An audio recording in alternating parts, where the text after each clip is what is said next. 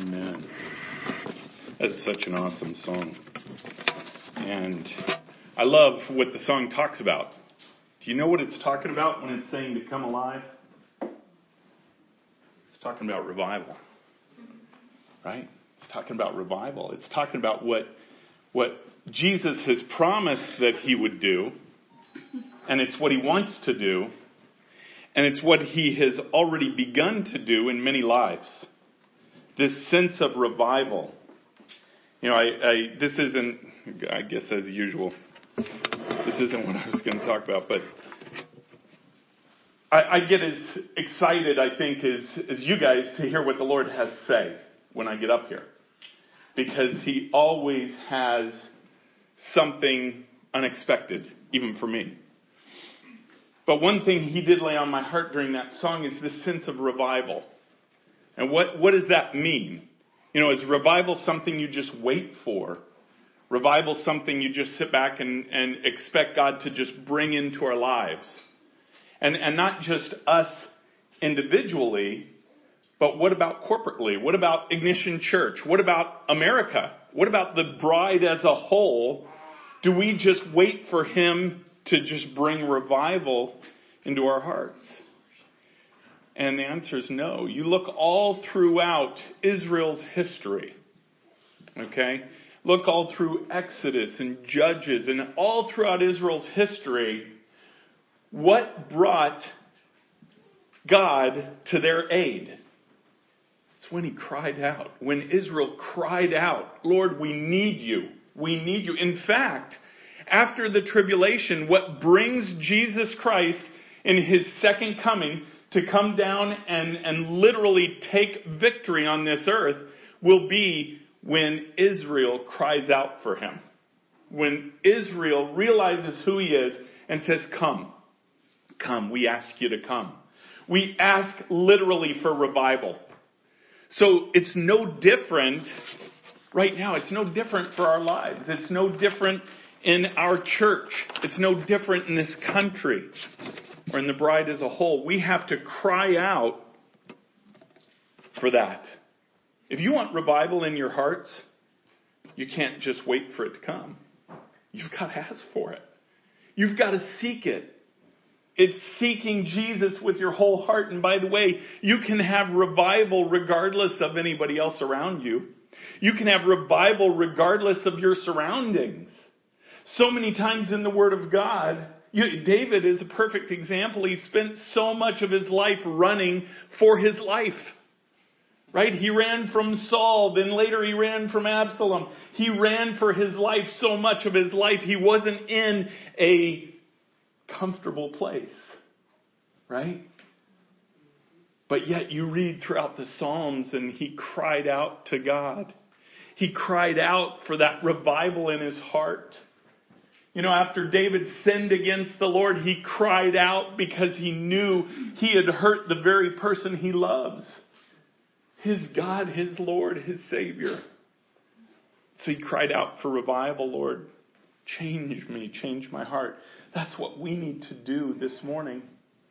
I am convinced that as we as a church, as we cry out for revival in our own hearts and in our corporate setting, he will hear.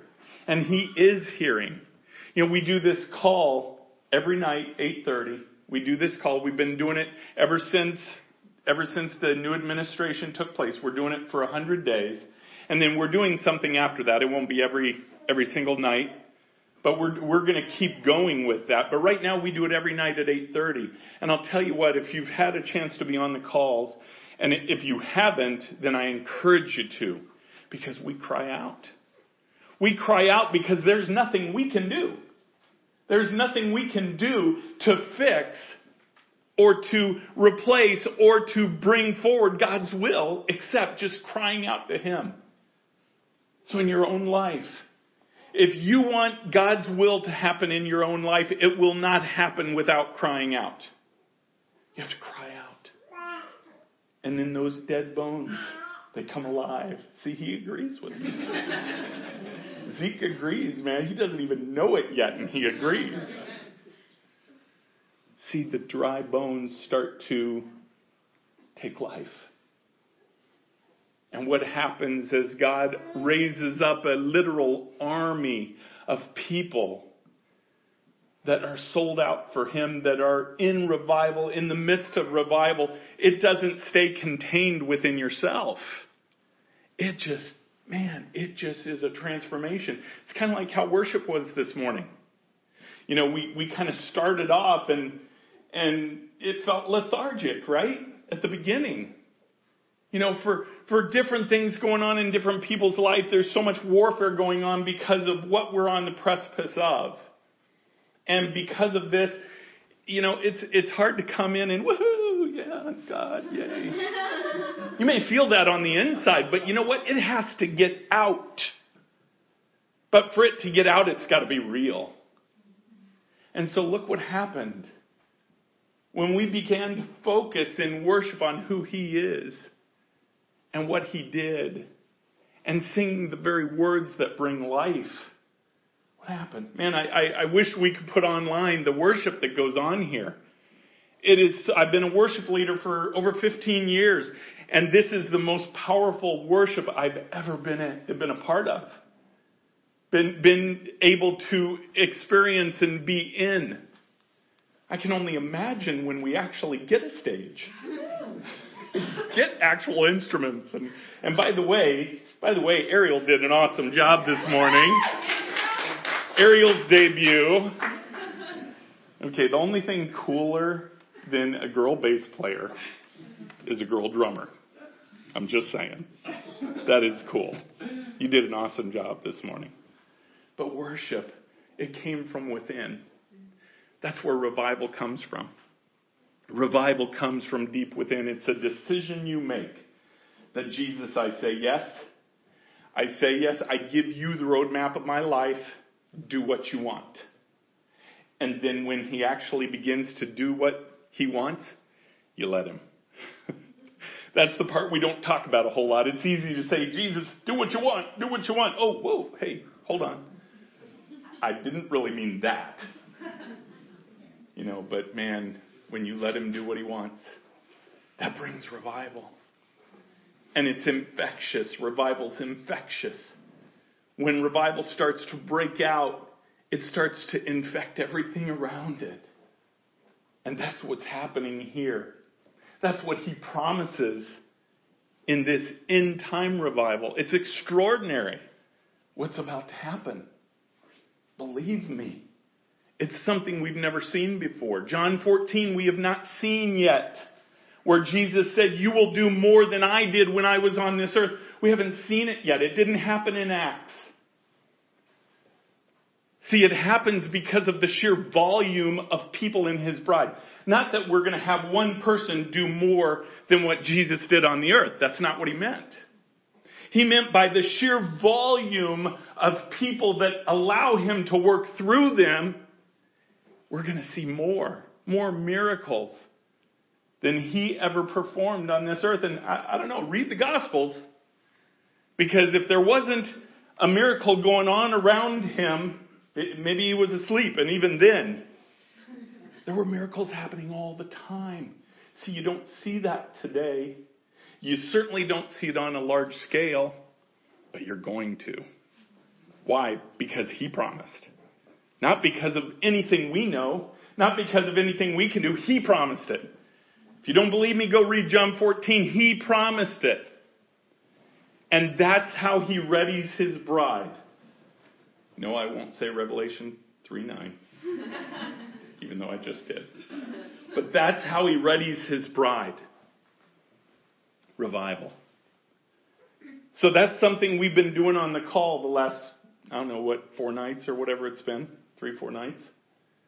Including in praying for this country.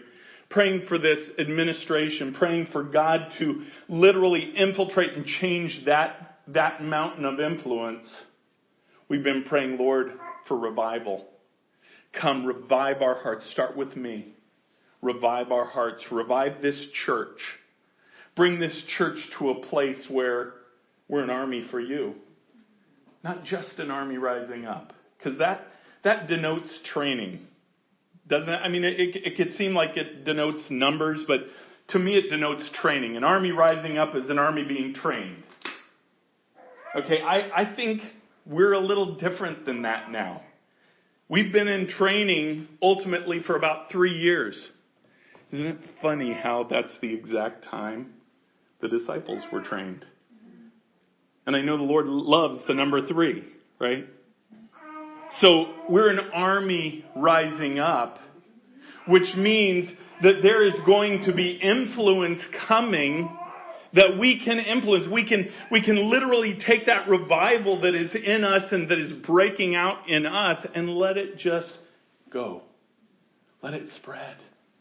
Let it be infectious. It's awesome. It's awesome. All right. I feel like we should pray and then just break, but actually let's pray and then we're going to get into this part of the series. Father, Lord, we worship you. You are Almighty God.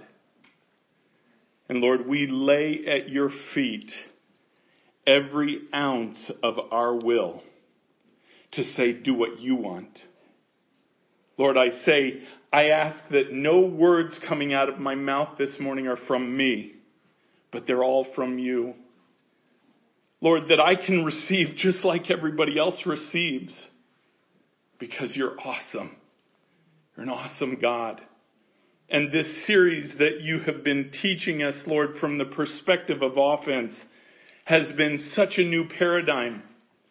And it's awesome. Because you intend for us to take ground. Your bride to take ground. Because you're working through us. So Lord, speak to us this morning. In Jesus' name. Amen. I want you to turn to Ephesians 6. We're in this series talking about the armor of God, but a little bit different perspective. So many of the times that we talk about the armor of God, we take it from the perspective of defense. And by the way, that's really important. You get in a sword fight, you're going to want a shield. You're going to want a breastplate. You're going to want a helmet. Okay, if someone starts swinging at you, you want something to defend against their advancement. Okay, but there's a whole nother side. And by the way, we did this series 2 years ago from that perspective, from the perspective of defense. But there's a whole nother perspective to consider. And that's what I believe that God is preparing his bride for right now. And that's the perspective of offense. When you go on offense, the armor is even more important at that point. Because if you can picture, even in the old days with it, by the way, are these just the coolest knights? I love them. That's why I found a whole bunch of them and I thought, no, I'm not going to have the same one each week.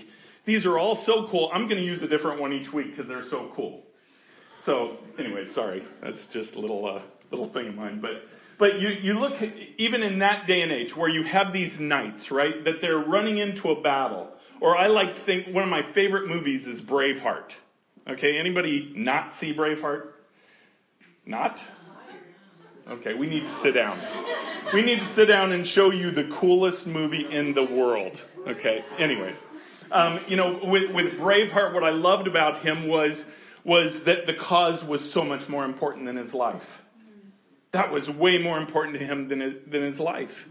And when you're running into battle, you're not just running to the point where you get to the first one and okay, let's fight. It's not like that.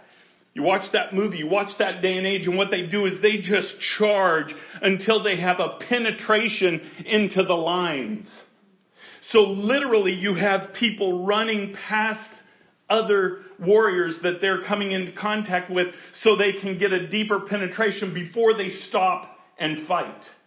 If they don't have body armor on, if they don't have armor, a helmet, a breastplate, if they don't have these things on, the glancing blows as they run by can be fatal blows. So even in offense, when you are on the attack, when you're going after what the Lord has told you to go after, it's important to have this armor that you would normally think of as defensive. Right? And by the way, I want to make something else really clear. And this is really important because, and I know I've said this before, but when I say going on offense against the enemy, this is not something that you just choose to do. Okay? This is something you have to be called to do. You don't just decide, okay, well, I know there's spiritual warfare going on over there. Let me just run over there. I have authority. Let me just run over there and I'm gonna fight that thing. Okay? What you're gonna realize, if you were not called by God to do that very battle, you're gonna find out you don't have the authority you thought you did. Because, see, defensive authority is different than offensive authority.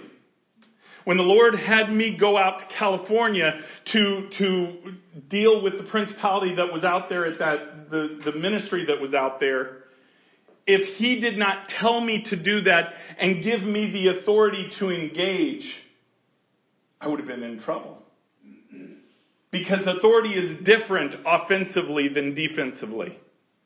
Now, you also have, when you go into a situation that you know you're supposed to be at, if you come to church and you sense or you see that something's going on that is warfare that shouldn't be there, okay, you're where you're supposed to be. Don't get me wrong. You have the authority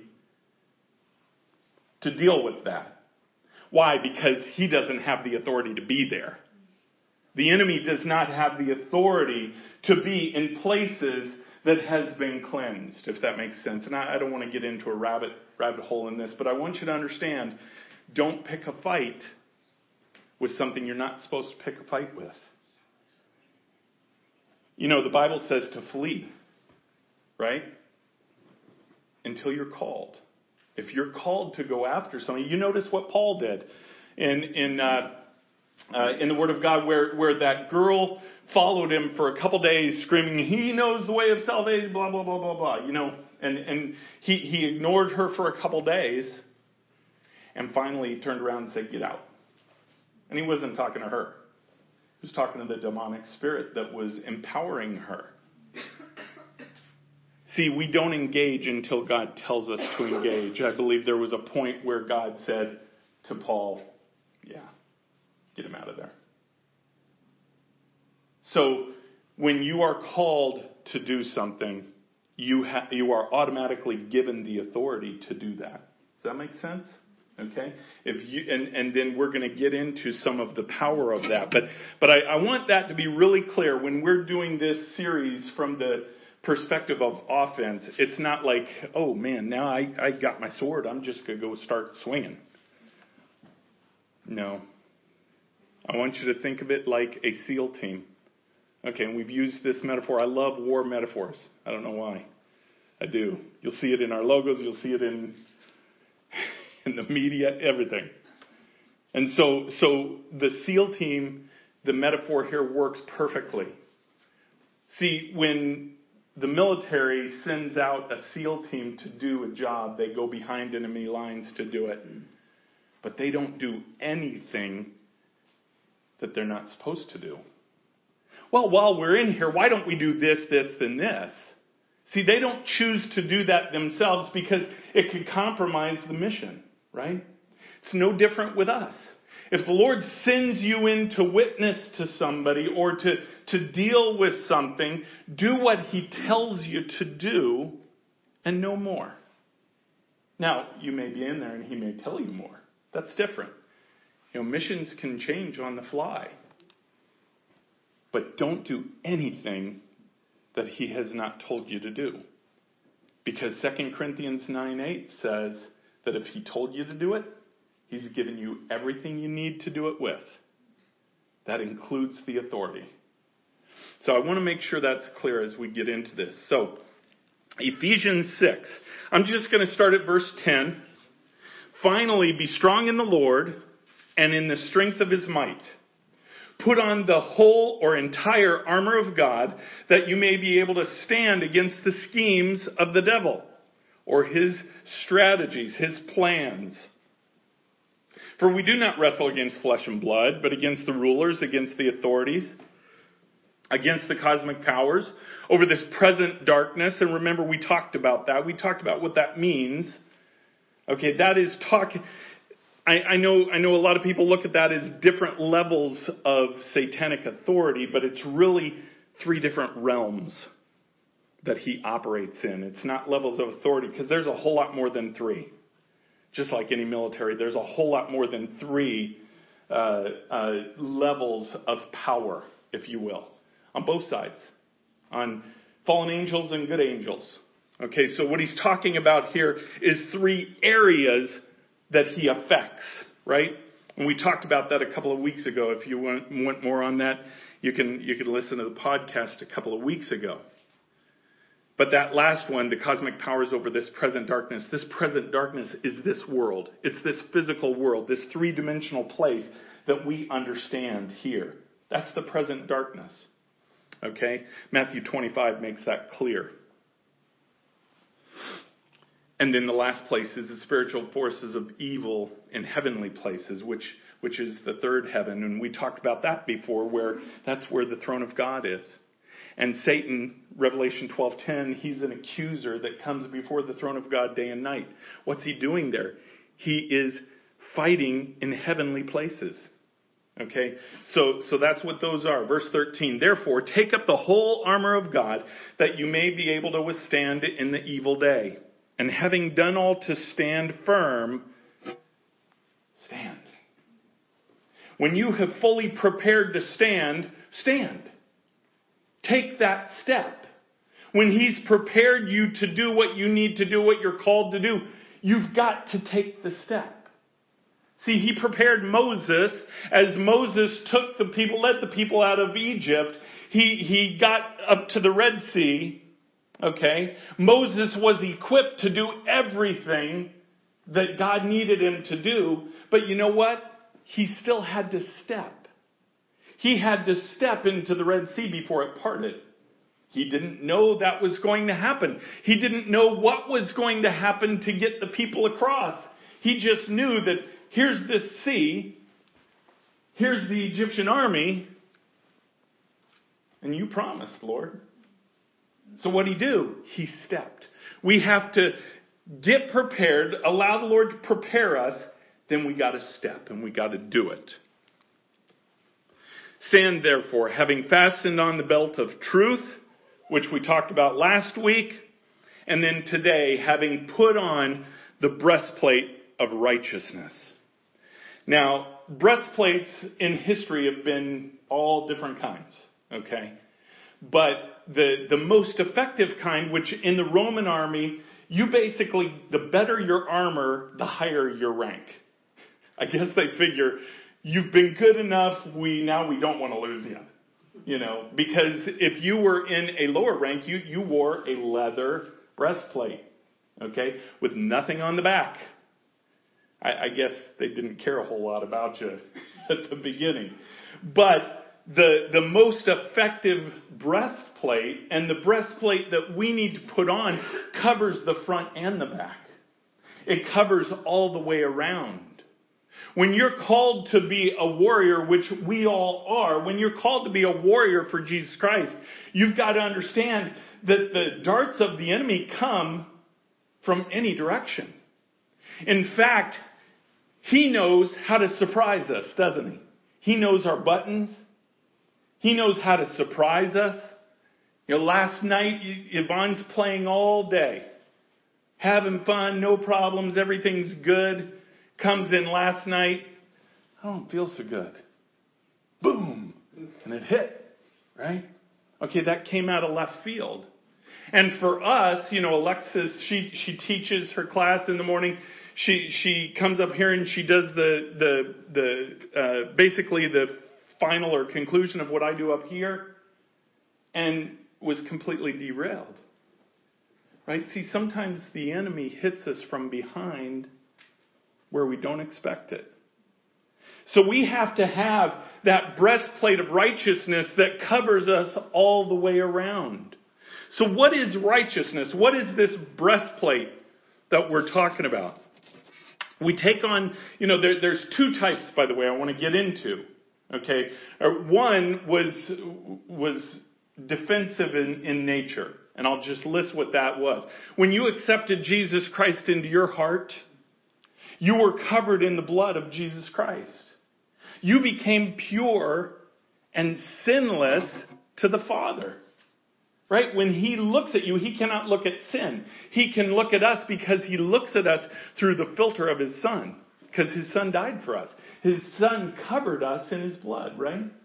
That's what we mean when we say we take on Christ's righteousness.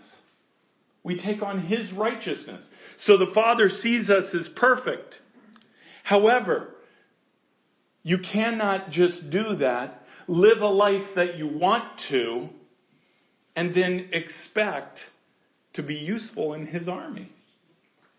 See, because there is a righteousness that comes through sanctification. We're going to get into that here a little bit. But first, I want you to turn to Deuteronomy chapter 6. Deuteronomy 6, we're going to read verse 24 and 25. Understanding what righteousness and the foundation of righteousness is important in knowing how to pursue and go beyond that. Verse 24 of Deuteronomy 6 says this.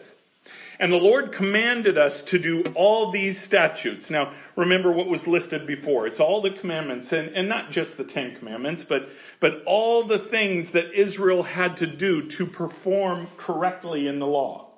All the sacrifices, all the things in the book of Leviticus and through Numbers and all these things that they had to do. Okay? So again, verse 24, and the Lord commanded us to do all these statutes to fear the Lord our God for our good always, that He might preserve us alive as we are this day. And it will be righteousness for us if we are careful to do all these commandments before the Lord our God as He has commanded us. So see, to Israel, back in the Old Testament, righteousness was what? It was obedience to the law.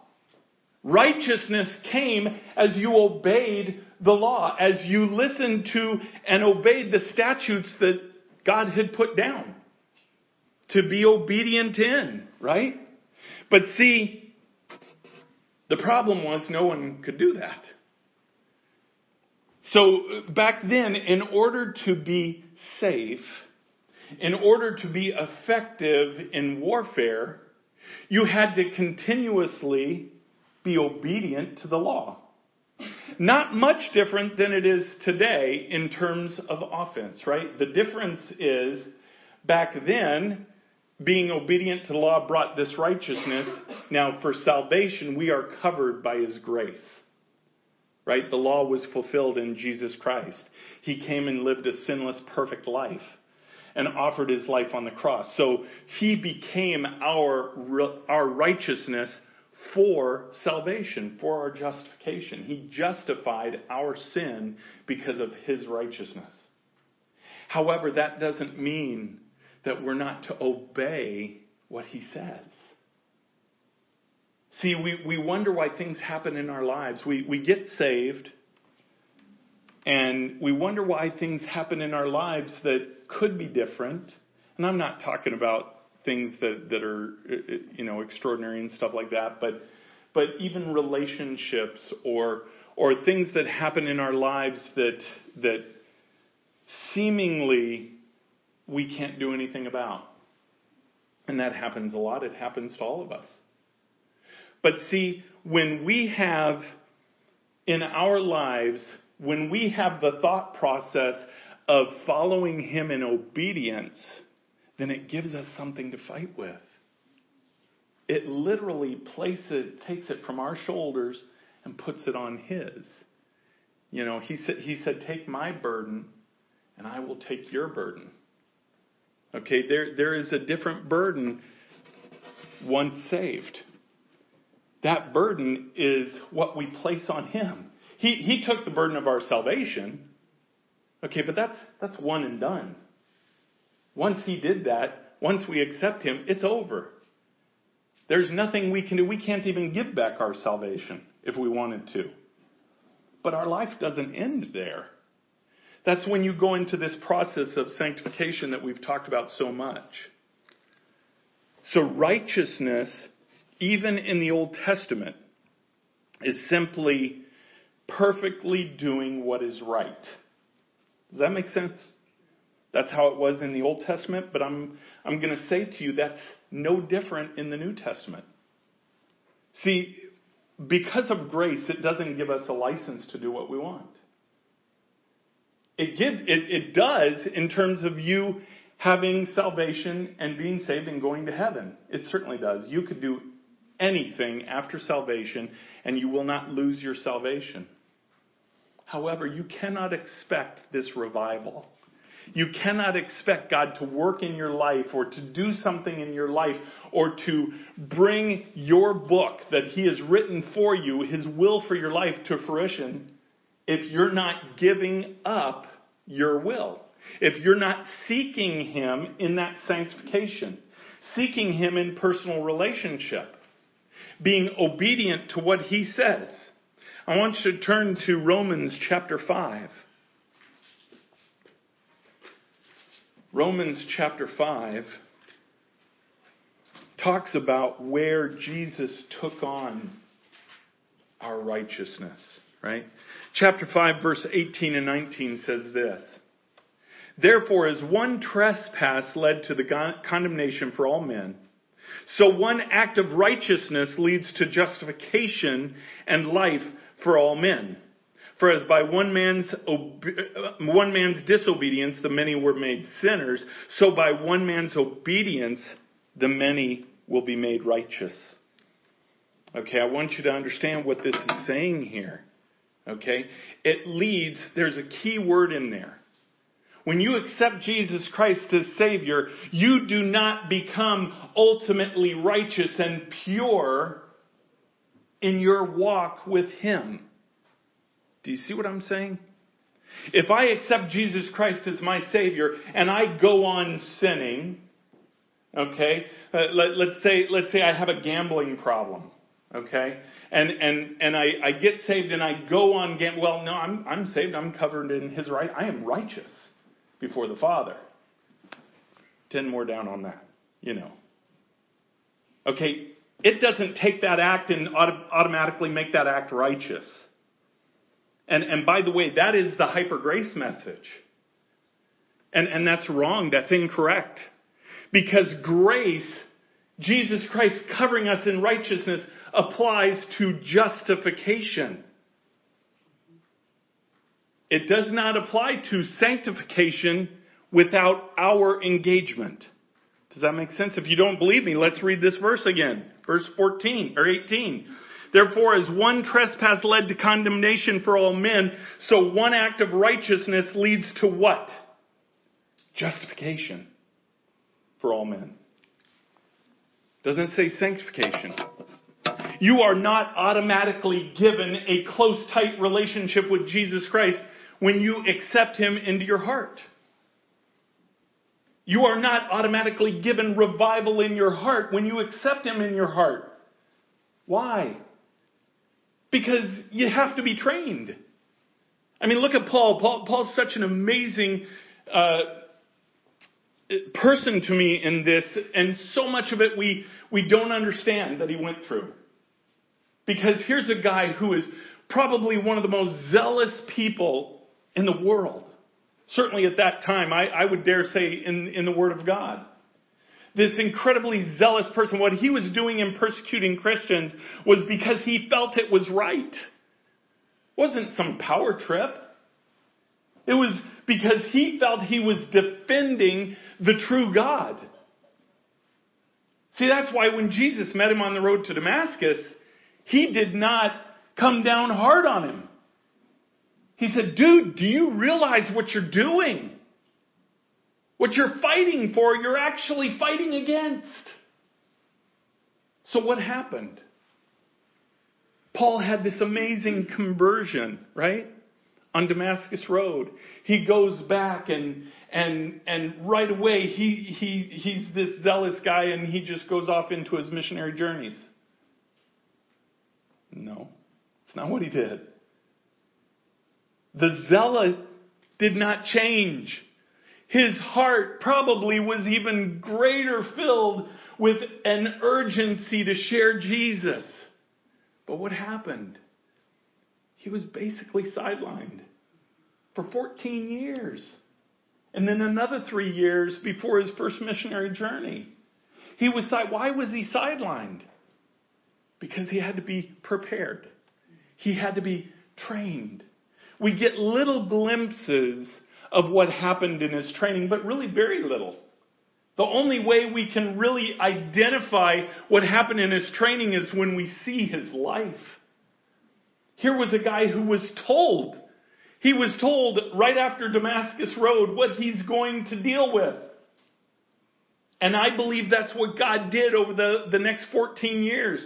He said, by the way, you're going to be shipwrecked 3 times. You're going to be stoned. And not the way we think of it today. Right? You're going to have all of these problems. You're going to have people try and kill you. You're going to have people hate you. All this is going to happen to you. But my grace is sufficient. Do you think Paul lost his zealousy? Is that a word? Do you think he lost that passion? Well, not the one I read. The one I read is the most passionate person that I think I know of in the Word of God. But he had to be prepared. How did he get prepared? How did he get prepared? By allowing Jesus Christ to work in his life. By developing this intimate walk of purity with his Savior.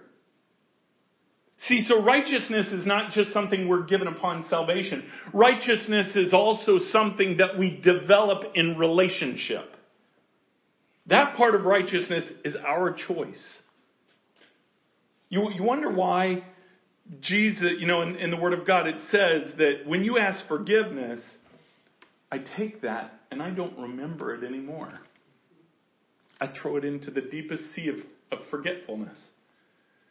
But yet, we're reminded of it all the time. Why?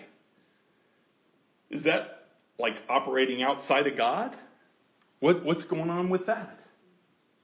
See, that's not what's happening. You have the lens through which the Father sees you, and then you have how Jesus Christ sees you. See, Jesus is the filter. But for us to maintain a relationship with Him, that relationship is based upon purity. You cannot have known sin that you continuously do in your life and then expect to be close with Jesus Christ. Okay, and it doesn't mean that I don't get close to Him until I've taken care of everything in my life.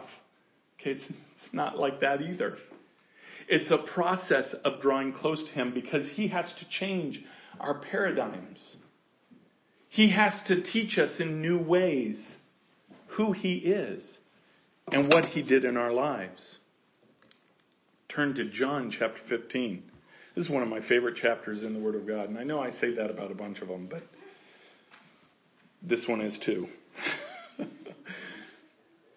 Okay, but this is talking, Jesus is teaching His disciples here.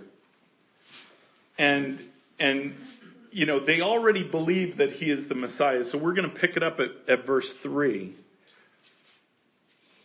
and read just verse 3 and 4. He says, already you are clean because of the word that I've spoken to you, because of the gospel that Jesus had spoken to them, saying that I am going to die and rise again. And the gospel that He taught them. But what's He say in verse 4? He says, abide in me and I in you.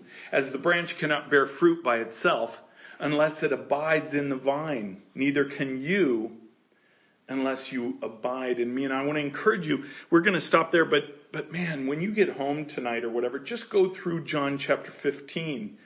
It talks about the relationship that we have with Jesus Christ. It talks about that sanctification part of our salvation. You have justification, sanctification, glorification. The sanctification is what happens between our accepting Jesus Christ as Savior until we breathe our last breath on this earth. And it's what we do in relationship with Him. It isn't what we do in works. Okay? It isn't, I started this church and, I do this and I do that and I give my tithe and I witness for you and I'll go on a prayer walk or I take people to pray. It's not all these things that you do. Okay, those are an after effect of who you are. Because what the purity is and what the righteousness is what you do in relationship with Him. What you do in the secret place is who you are with Him. What you do in the secret place, your worship, your Bible reading, your prayer, what you do when it's just you and Him, that's your relationship. That's the righteousness. That's the sanctification. The works are simply because you're plugged into the branch or into the vine. He produces those works, not you, because He produces them through you. See, if you choose to produce the works yourself, those works are not counted unto righteousness. Does that make sense? Everybody with me?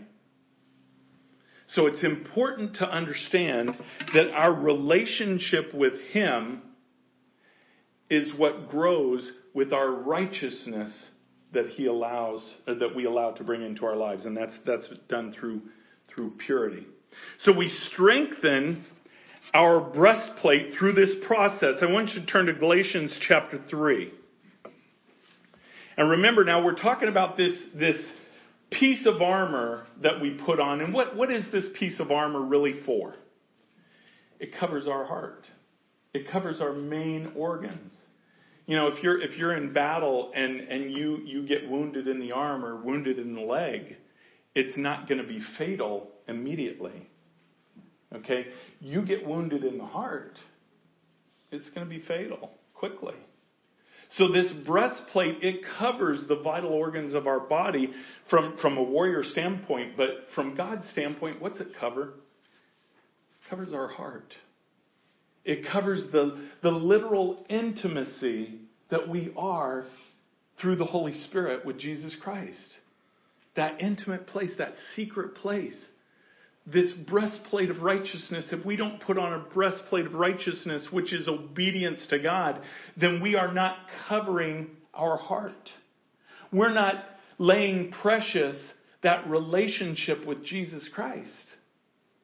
And we make ourselves really vulnerable. Vulnerable to the enemy. When you run into battle or you're being attacked by the enemy and you don't have your heart covered, what's he going to go after? He's going to go after a kill blow. He's going to go after what destroys you. Why? Because He's the destroyer. That's what He does. Now, if you are wrapped in this breastplate of righteousness, in your relationship with Jesus Christ, this righteous relationship, then He can't go after that kill blow. Doesn't mean He doesn't come after you. He does. That's His nature. That's what He does. That's why we're given this armor. That's why we're given a call to go on offense. But He cannot penetrate that breastplate of righteousness when your walk is close with the Lord. Galatians 3:11. Is that what I said? Did I tell you to turn there yet? Okay, turn to Galatians 3:11. Sorry.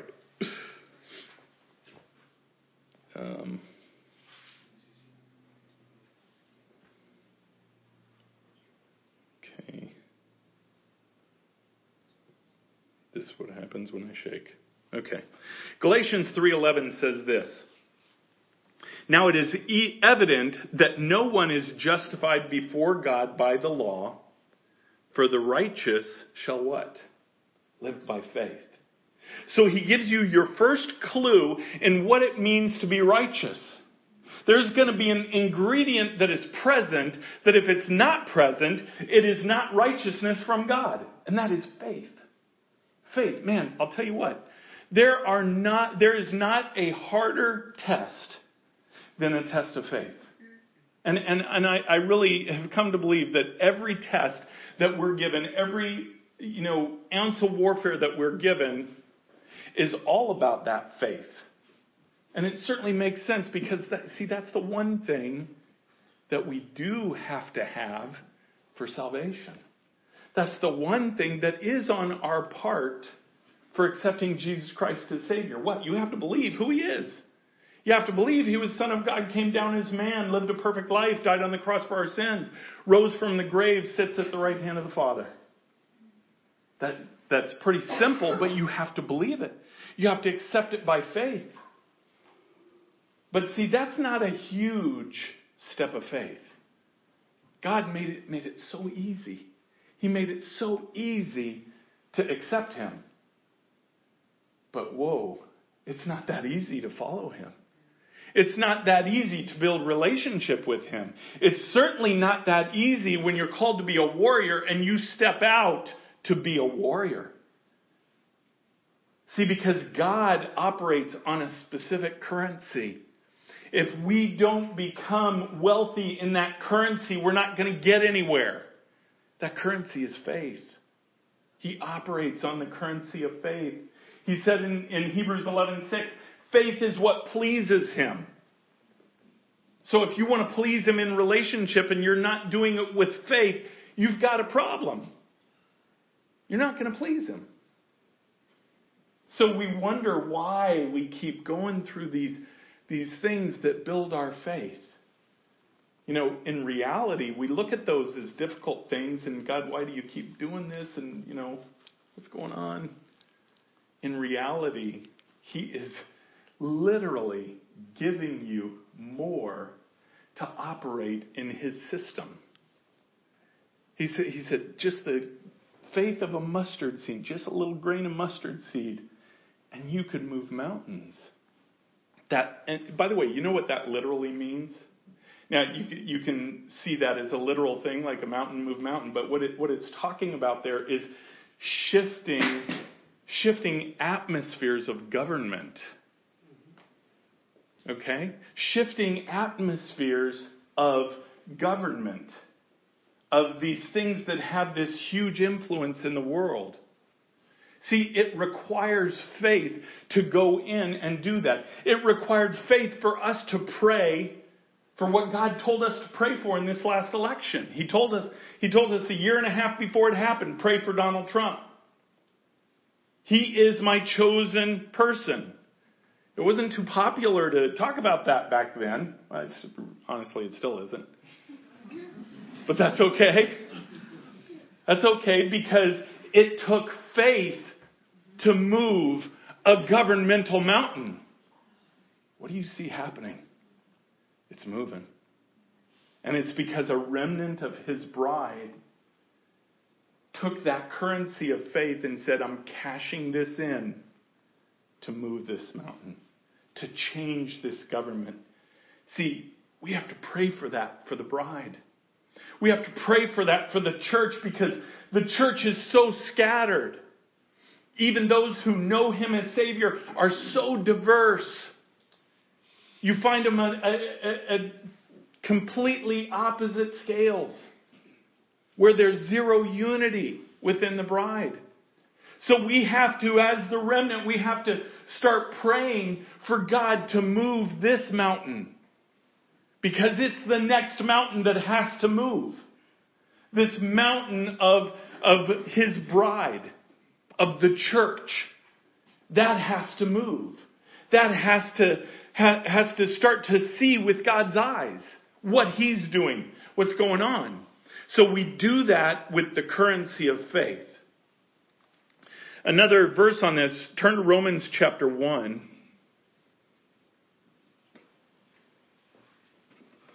Romans chapter 1 and verse 17 says this. And this is the righteous shall live by faith. For in it the righteousness of God is revealed from faith for faith. So it takes faith to reveal something that's being done in faith. You ever wonder why so many people do not see what you see? Perhaps, and again, using the example of the government.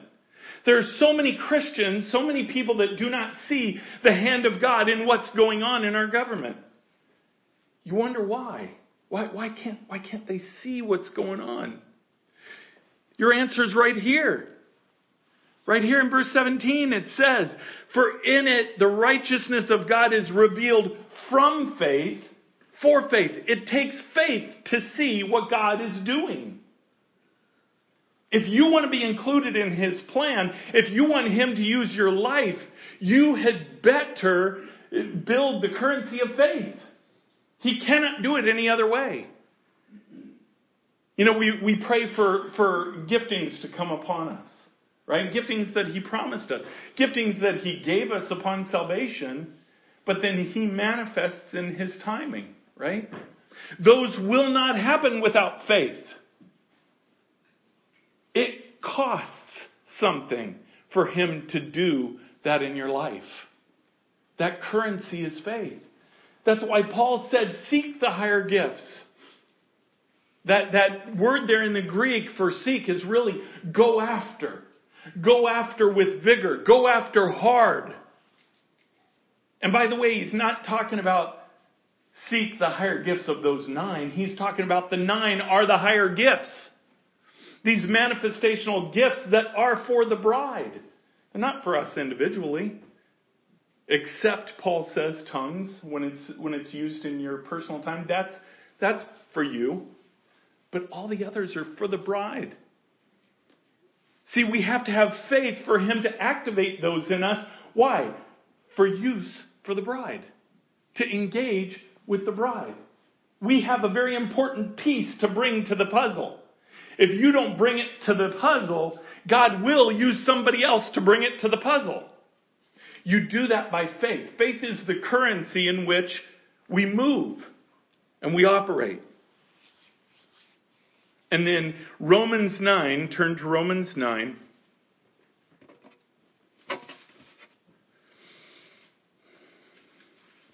And in Romans 9, verse 30, to 32 says this. What shall we say then? And Paul's, talking about the shift from the law to grace and faith. Verse 30, what shall we say then? The Gentiles who did not pursue righteousness have attained it. That is a righteousness that is by faith. But that Israel who pursued a law that would lead to righteousness did not succeed in reaching that law. Why? Because they did not pursue by faith, but as if it were based on works. They have stumbled over the stumbling stone. Do you want a relationship with Jesus Christ? You want to draw to Him in power? You want Him to work in your life? You want Him to take these things that are difficult? You want Him to provide? You want that intimacy with Him? It's going to cost you. It costs you faith. It costs you believing. And by the way, faith is a great thing to think of. Lord, I want faith. I want to be a man of faith. It's awesome. Until we're tested in it.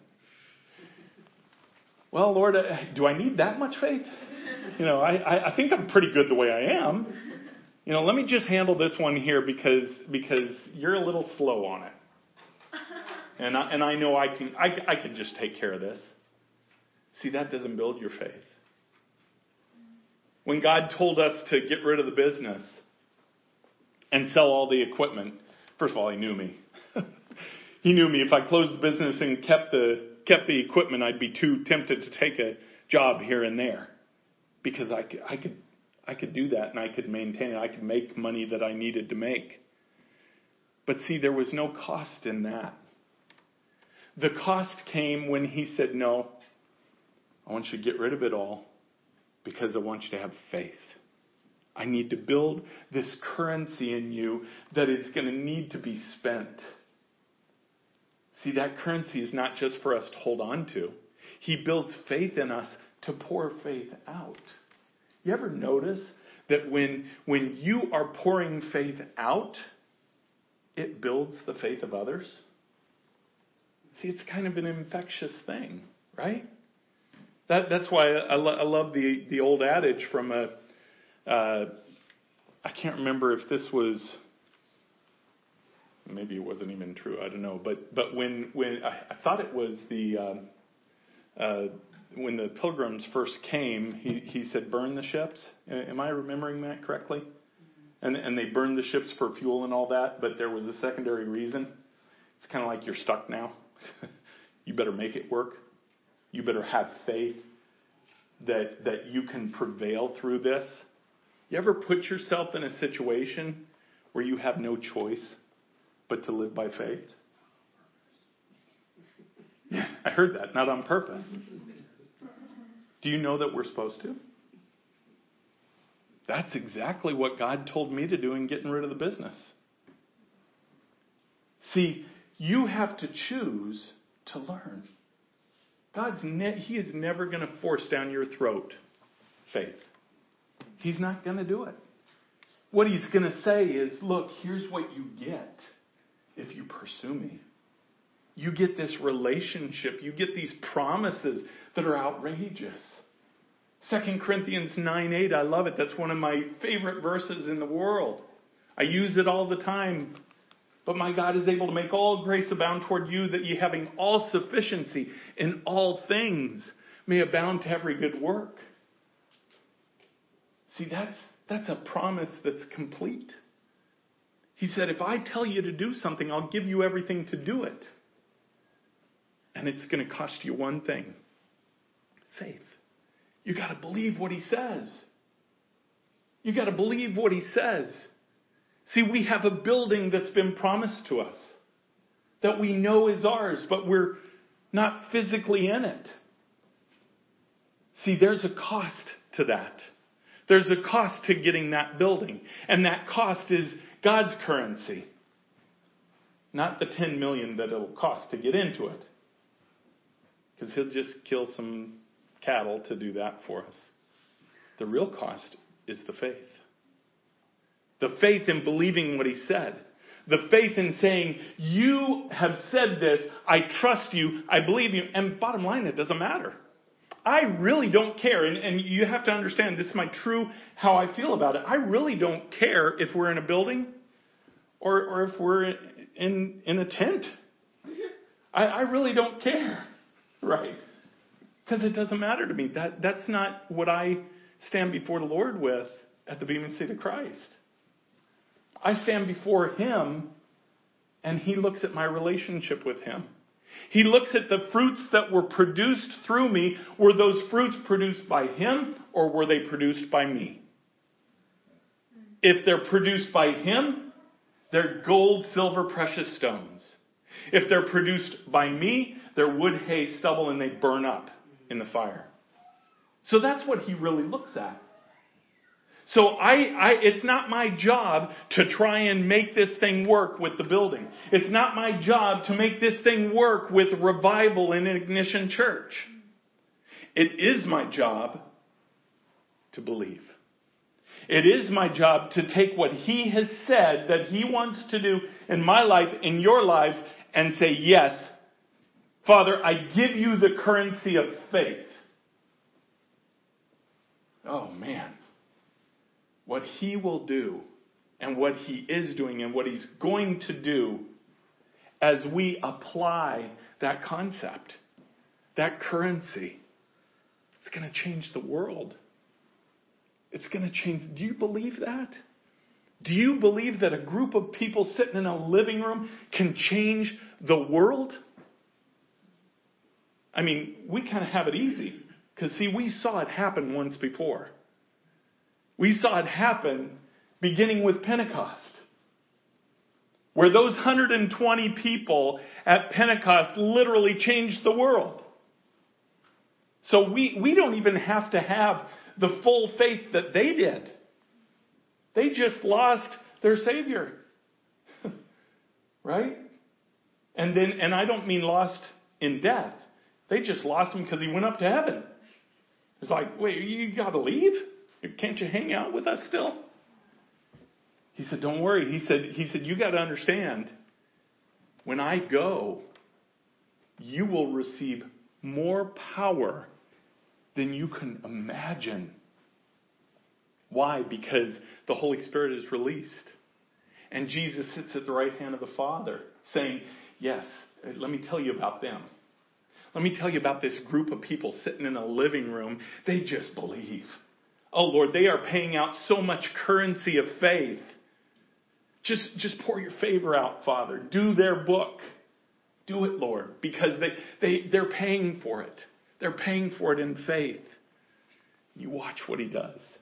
You watch what he does. And it's not just this living room. It's all over the world. It's all the people online watching right now. Just give him the currency of faith. Watch what he does in your life. Watch what he does in your relationship with him. He will blow you away. He will absolutely blow you away. Because that's what produces that breastplate of righteousness. That's what produces the protection. Protecting your heart. Which is what's tied with him. That requires the most protection, especially going on offense. Which is what he calls. Let's pray. Heavenly Father, we worship